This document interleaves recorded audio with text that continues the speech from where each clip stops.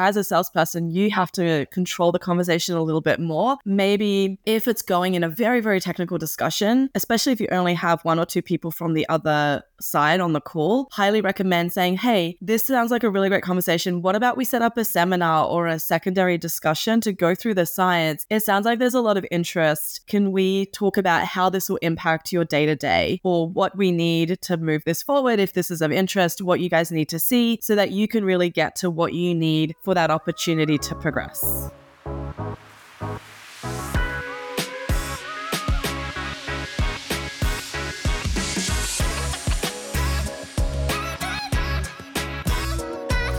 Welcome to the Sales DNA podcast, where we decode life science sales by interviewing the best sales reps, scientists, and leaders in the industry. Today, we have Dr. Ania Wronski, who holds a PhD in molecular biology from the University of Queensland. She's held FAS positions and market development roles at companies like Thermo Fisher, Mission Bio, Synthigo, and now Namocell, part of Biotechne. Ania and I met years ago at Synthigo, and she played a big role in my technical education entering the life sciences. So I'm really excited to have her. And in today's episode, we're going to explore Ania's journey from the lab into commercial roles, her insights into what make the best sales reps, and how to best work with your FAS. All right, let's get started. Hey, Ania, welcome to the podcast. Yeah, thanks, guys. Lovely to see you again. Yeah, it's great to see you too. So as you know, we start every single episode with the same question. What is a crazy or funny story that's happened to you in your career? Oh, this is a hard one. So I picked this story because I think it's one about knowing where your priorities are in terms of when you make a decision. So in this story, I was traveling from, I think it was like Columbus, Ohio to the Bay Area to give a talk at a really big pharma company. We were in a lineup of 4 different companies that were all kind of pitching their products to this huge company. It was our first time getting in there, and we were first, and then our competitors were after us. Of course, I get on the flight in Columbus, Ohio. I had a layover in Chicago, I think, and my flight was delayed. And it keeps getting pushed back and back and back. And I'm like, crap, I'm not going to make it to the Bay Area for the 9 a.m. start that we have the next day. And I was first up, so I can't be late. You might see a paw coming into the frame. That's my dog, Boba. And so I had to make a decision of like, do I get off this plane and try to catch another flight? Luckily, I had some tools at my disposal. I saw there was another flight on a different airline that was going to the Bay Area from that airport. So I got off the plane. As I'm walking to the next gate, like I worked out which gate it was, I called the airline, was like, I need to cancel this flight. It's late. I'm not going to make the connection. Can you refund me? They're like, yep. I get to the next gate. I buy a ticket on the spot. It was like $500 because it was like, you know, as people are walking on the plane, I'm getting a ticket for this flight. I get on the plane. I get into the Bay Area around midnight instead of like the next day being late. Was able to get to the talk, and about 6 to 9 months later, we got like a $2 million PO from that account. So, you know, to me, I had that ability to know kind of where our objectives were.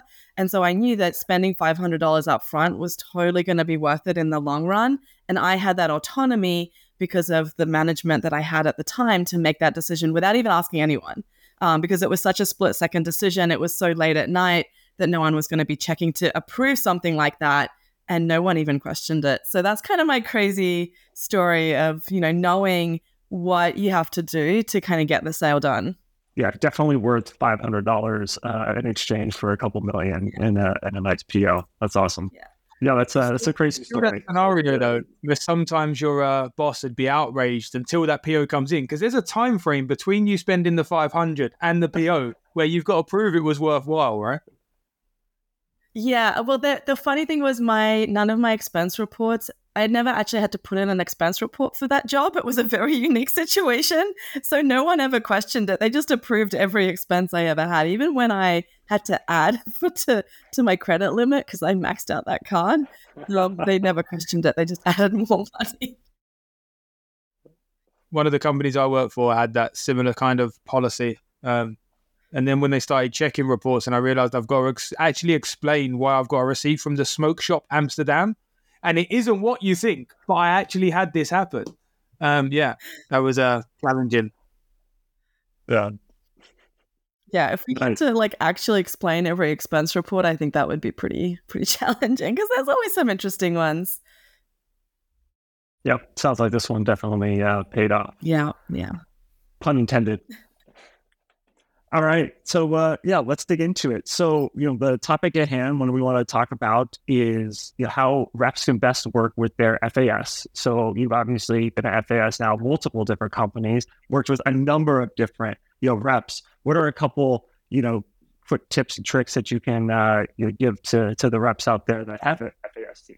Yeah, absolutely. So I always think of an FAS as really your magic bullet because they really allow you to step back from the technical side and have the sales side to yourself. Because sales is not easy. I mean, everyone who's listening to this knows just how challenging sales is. You have to think about the mentality, where that person is, who else you need to involve in the deal. There's so many steps and components to that. I'm not saying you shouldn't be technical. You should absolutely know your product and the value props.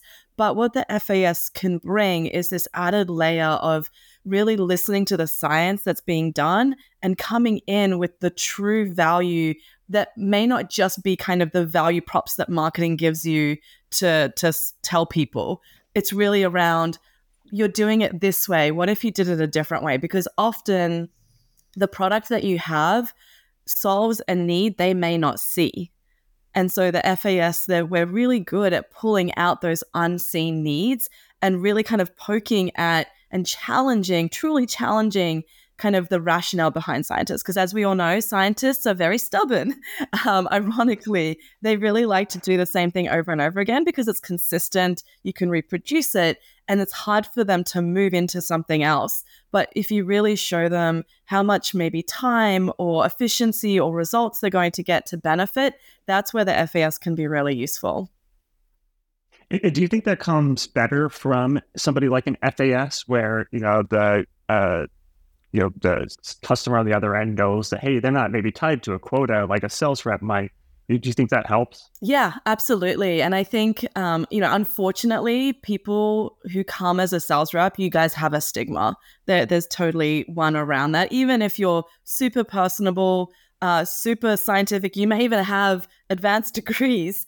The scientist may only see you as someone who wants to sell them something, which is true. You are trying to sell them something, but they may not be seeing it where you're coming from, which is you're trying to help them usually. Yeah. But the scientist can come in much more at that scientist to scientist level and really help push that conversation more into that very technical realm that honestly, as a salesperson, you shouldn't be able to have those conversations. If you can have those conversations, I don't think you're probably focusing enough on the craft of sales versus really the technicality, because as an FAS, we also get exposed to lots of different scenarios. And so as an FAS, you're kind of a baseline expert in lots of different things. For example, on our product, we can bounce from bacteria to iPSCs to protoplasts, plant cells, and to T cells. We kind of have a baseline understanding of all of those different things as a salesperson, including all of the other things you guys have to do, like Salesforce maintenance and all of the processes you guys have to follow.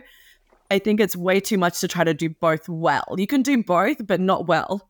And so I think that's where the FAS can really help in bringing more of that diversity to the conversation. I feel a technical person, so sometimes I almost don't want to use an FAS because it's like challenging for me to accept that with my ego. Mm-hmm. But I think is what you say is really important. And if you work for a company that hasn't got FASs, would you say it's more valuable to appoint somebody that role rather than do two things? Yeah, absolutely. And I think there's other people who can play the roles of FASs. So for example, at Synthago, we didn't have FASs. And so the sales team, like Harrison and both you are aware of, we leverage the product management team as more of that technical expert. So if there was someone who needed a huge level of that technical insight, then we can bring in someone like the product team who often is quite technical as well. The other thing is, even if you can answer the question, happens all the time. Even if as a salesperson, you can answer the question, but you have an FAS with you, like you said, Nick, I know it's really hard, but try not to jump in, because having the two different voices is also really important, because it shows the value the company is going to bring if you close the sale. Because the other benefit of having an FAS is that post-sale support, which is incredibly valuable, because they've got someone that will know what they're doing and be able to jump in and help them with anything that they're looking for, because they know what also they're working with. And that often, as a salesperson, is not your highest priority, right? You've already won the deal. Yes, you may get some pull-through revenue from consumables or a secondary instrument if that's your gig, but your job is primarily done. And so having an FAS to take some of that load off so you can focus on the new deals that you are really nurturing is a huge benefit, both for you and for that customer. Yeah, it makes a lot of sense. I think especially around the delineation between what types of questions to answer. If you have the luxury of having an FAS, you have that person there to answer those types of questions. Now, I think, one of the challenges that comes up though is then you can end up sometimes in this really back and forth question and answer dialogue where the deal doesn't progress forward, right? How can a sales rep ensure that they are still helping progress the deal forward, and it's not just this troubleshooting conversation or this very deep technical conversation where you're not talking about, say, the business impact of making a decision or not? Yeah, absolutely. So I think that's up to the salesperson, because you guys are still running the show. So most FASs will always go back to the salesperson in terms of them running the meeting itself. It's still your meeting, especially if it's an intro meeting. I would recommend, especially earlier meetings, making them a little bit on the longer side to give yourself that space, because sometimes that technical conversation can really pull that researcher in. I've had ones that go for like 90 minutes because the peer person on the other side gets so excited and like essentially tells you all their grants and everything they're working on. And the sales has very little space, very little oxygen in that conversation. And so as a salesperson, you have to control the conversation a little bit more. Maybe, if it's going in a very, very technical discussion, especially if you only have one or two people from the other side on the call, highly recommend saying, hey, this sounds like a really great conversation. What about we set up a seminar or a secondary discussion to go through the science?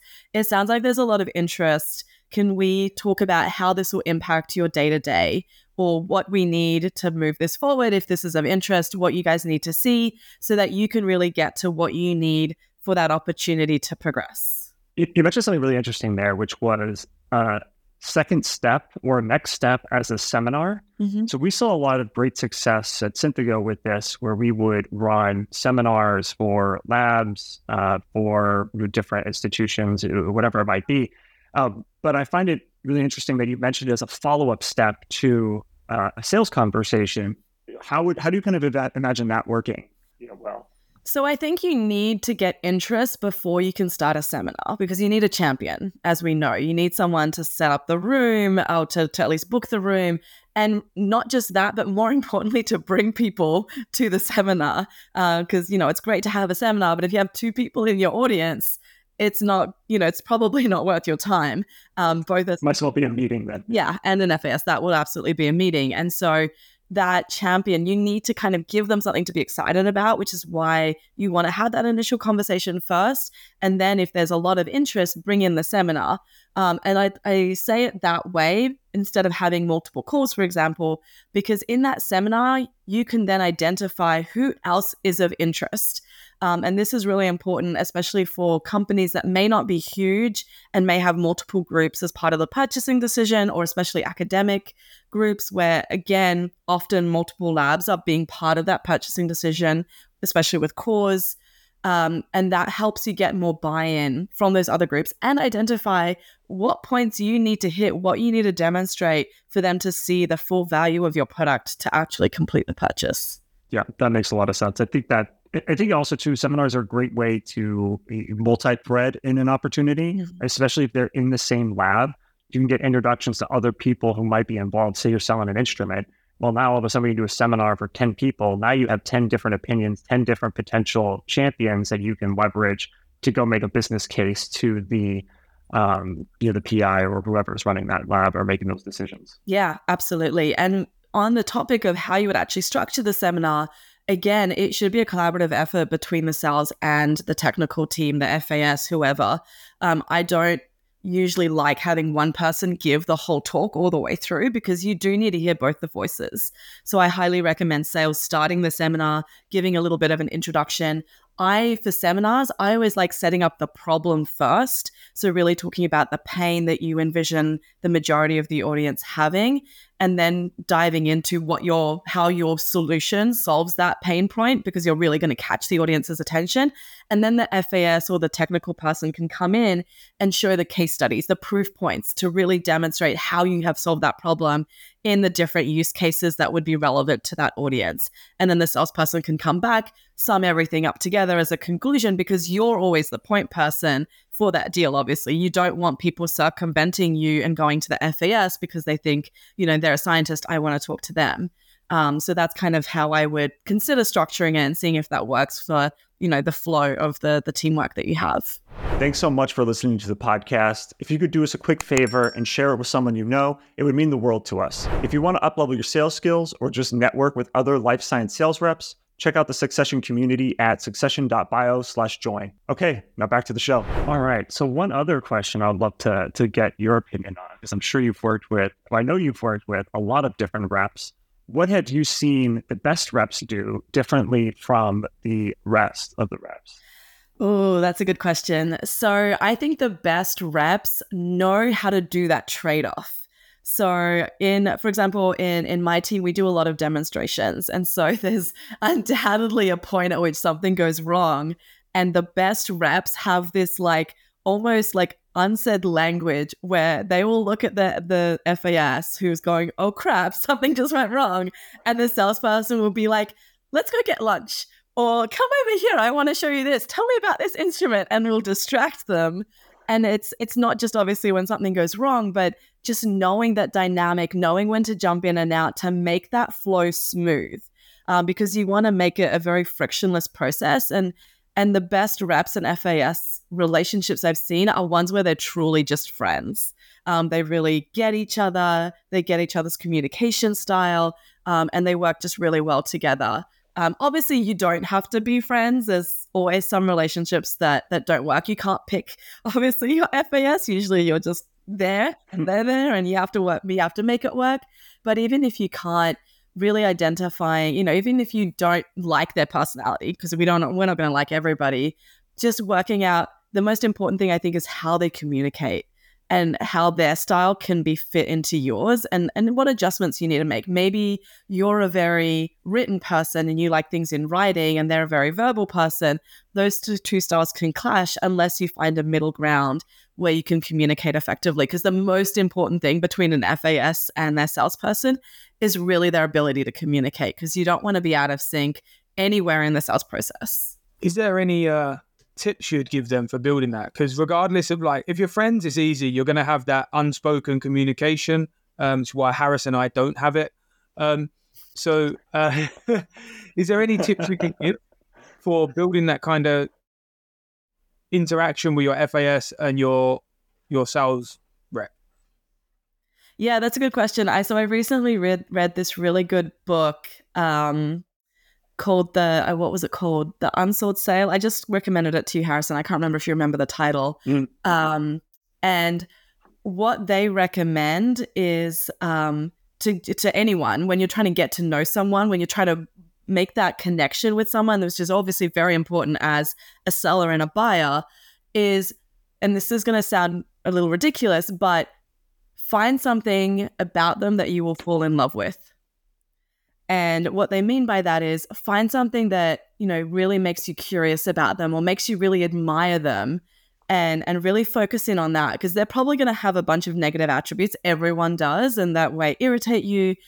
But if you focus on the positive rather than the negative, that will help solidify that bond. And everyone loves positive reinforcement. So again, leaning into that positivity and letting them know, hey, I love the way you talk to customers, and really helping to reinforce that relationship that way, I think is one of the best ways of doing it, and being a lot more on the positive side rather than negative, because again, everyone's going to do things that frustrate and annoy us, but it's not very productive. to really focus in on that. So I think that's a good strategy to really help build that relationship is see something that you really like about them and just concentrate on that. The unsold mindset. Unsold. The unsold mindset was the name of the book. Yeah. Yeah. It's on my list for up next. Yeah. To get to that point as well, you need so I'm a bigger advocate of accelerating bonds between people, because as a salesperson, that's one of your biggest goals, to accelerate that bond, not falsify it, just accelerate it. And I was reading certain psychology about it, some TED Talks, and one of the biggest things they say is the more open you are about you, yourself, your personal life, the easier if other people find it to be open. So I think that could go quite nicely hand in hand with that, to find those things that you can fall in love with. But I really like that phrase. Yeah. Yeah, absolutely. The vulnerability side of things, obviously, is really important to building those connections. It's a fine balance between being too open and transparent and, not enough. But, I think the best way of doing it is to tell people when you're struggling. Because I think that opens, it's not too much information. You're not oversharing about something that may be overly personal, make them uncomfortable, but you're just admitting that, hey, like, today it's not my day. Like, I was struggling to do basic tasks. It's a Wednesday. I'm halfway through my week. I'm just looking forward to getting this day done. Like, little things like that, I think, show that you're human, that you're not this like invincible person that can't be connected with. Yeah, I love that. Nick always talks about his 3 daughters, and that it always sparks conversation with people and gets them to connect at some level. Yeah, absolutely. And I think especially on a customer side, like, we were in a meeting, we had spent 6 hours with these customers because we did a demo with them, and we had a lot of waiting time in between this demo because of what we were doing.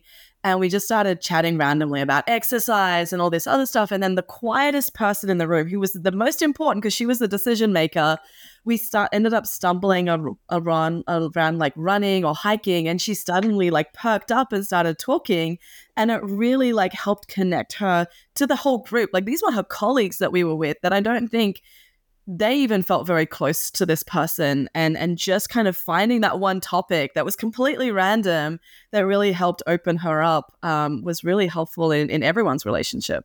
The other one is my go-to because it's a passion of mine, and it's an easy one to find, is food. So especially if you speak to somebody who's not based in the country they live in, they miss the food of home, and it's such a like opener for people to discuss and just share.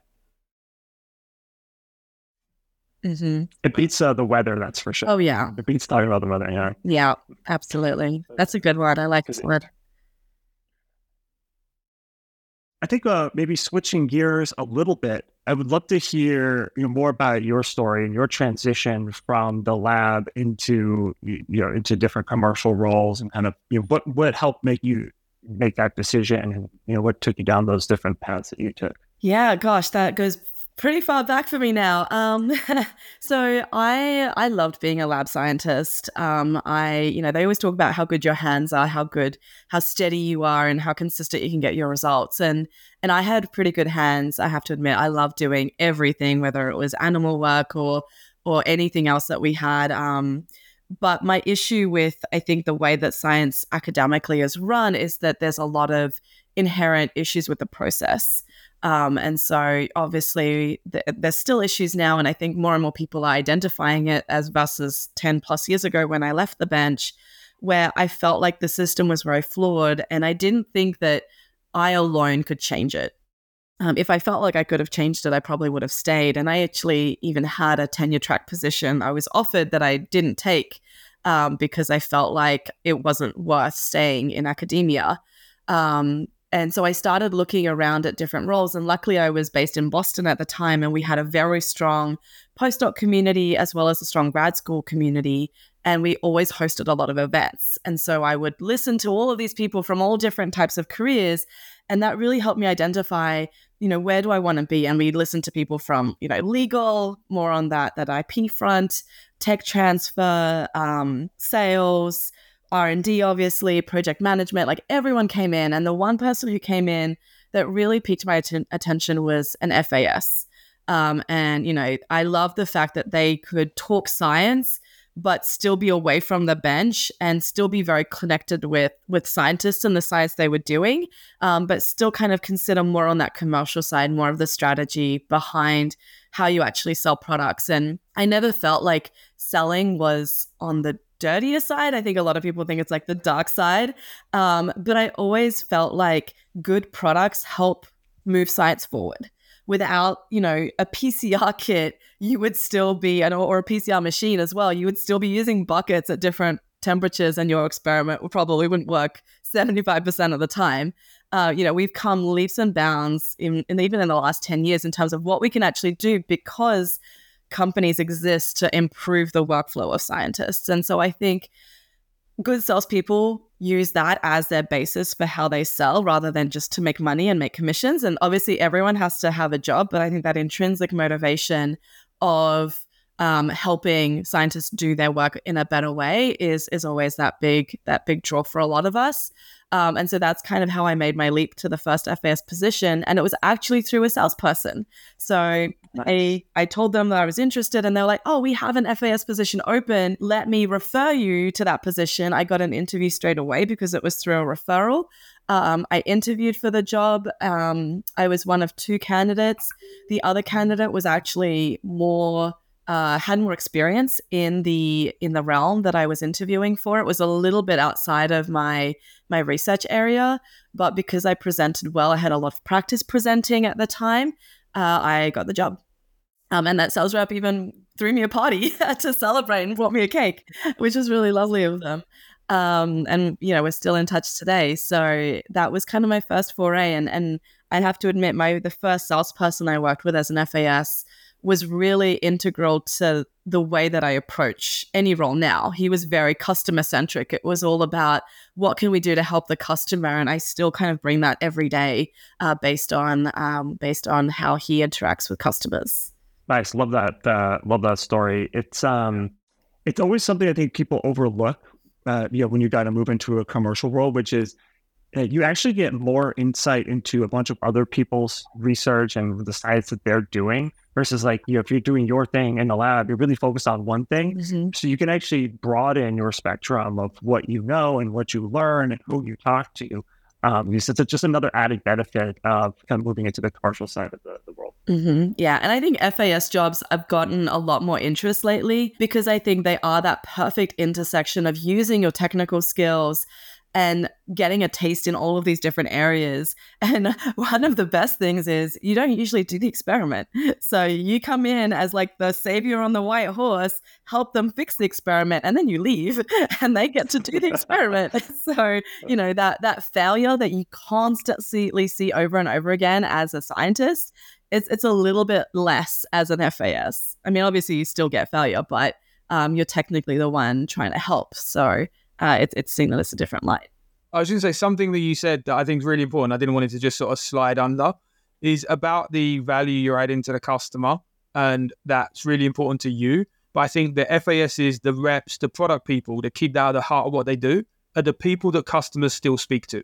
So when you walk in that room, if you're thinking about adding value, agnostically to your product, obviously you're going to sell your product at some point, but agnostically to that, when you email them next time at this company or another company, they speak to you again. And I think I didn't want that to just sort of slide under as an undertone because it's really important. It's a small world, right? Everybody knows each other. Yeah, absolutely. Awesome. Well, we're running up on time, but we have one last question for you, Ania. If there's one thing sales reps should stop doing, what would it be? Oh, something they should stop doing. I think it's being generic. Something we talked about in the last happy hour that you guys hosted was this idea of using those vague terms like accelerate your research. I completely hate those for all the reasons that you mentioned in your recent post, Harrison. It's to cast such a broad net, you're going to get very few bites on that. Honestly, I do think that your effort is more on that middle line of, try to have messaging that's going to resonate with more of your customers and be specific. We did Voice of Customer and we talked about how we're going to increase their CRISPR workflow, increase their efficiency. And people were like, well, which part? Like, are you going to help with the transfection, the clonal expansion? Like, we weren't specific enough, and maybe they don't have, maybe they never take it into clones, so our product is irrelevant for them. So having more of that specificity, obviously you guys are very well versed with Brian Schneider and his like, what's in it for me mentality. But I think that's completely true of, why should they be listening to you? Why should you capture their attention? We're so distracted in today's world that it's really hard to capture that attention, but we do it by giving them something that's interesting, that challenges their current worldview, or that gives them information that they didn't consider. And that's really hard. But if you can find it and do it well, it's a no-brainer. That's how you separate yourself, right? Yeah. If you can be different from everybody, you're going to stand out in the sea of sameness. Yeah, absolutely. And it's there. You just have to test it. You just have to go out and see what works. Awesome. Yeah. Well, thank you, Ania. It's been a pleasure having you here. We'll let you go and get back to the rest of your day. Yeah. Thank you, guys.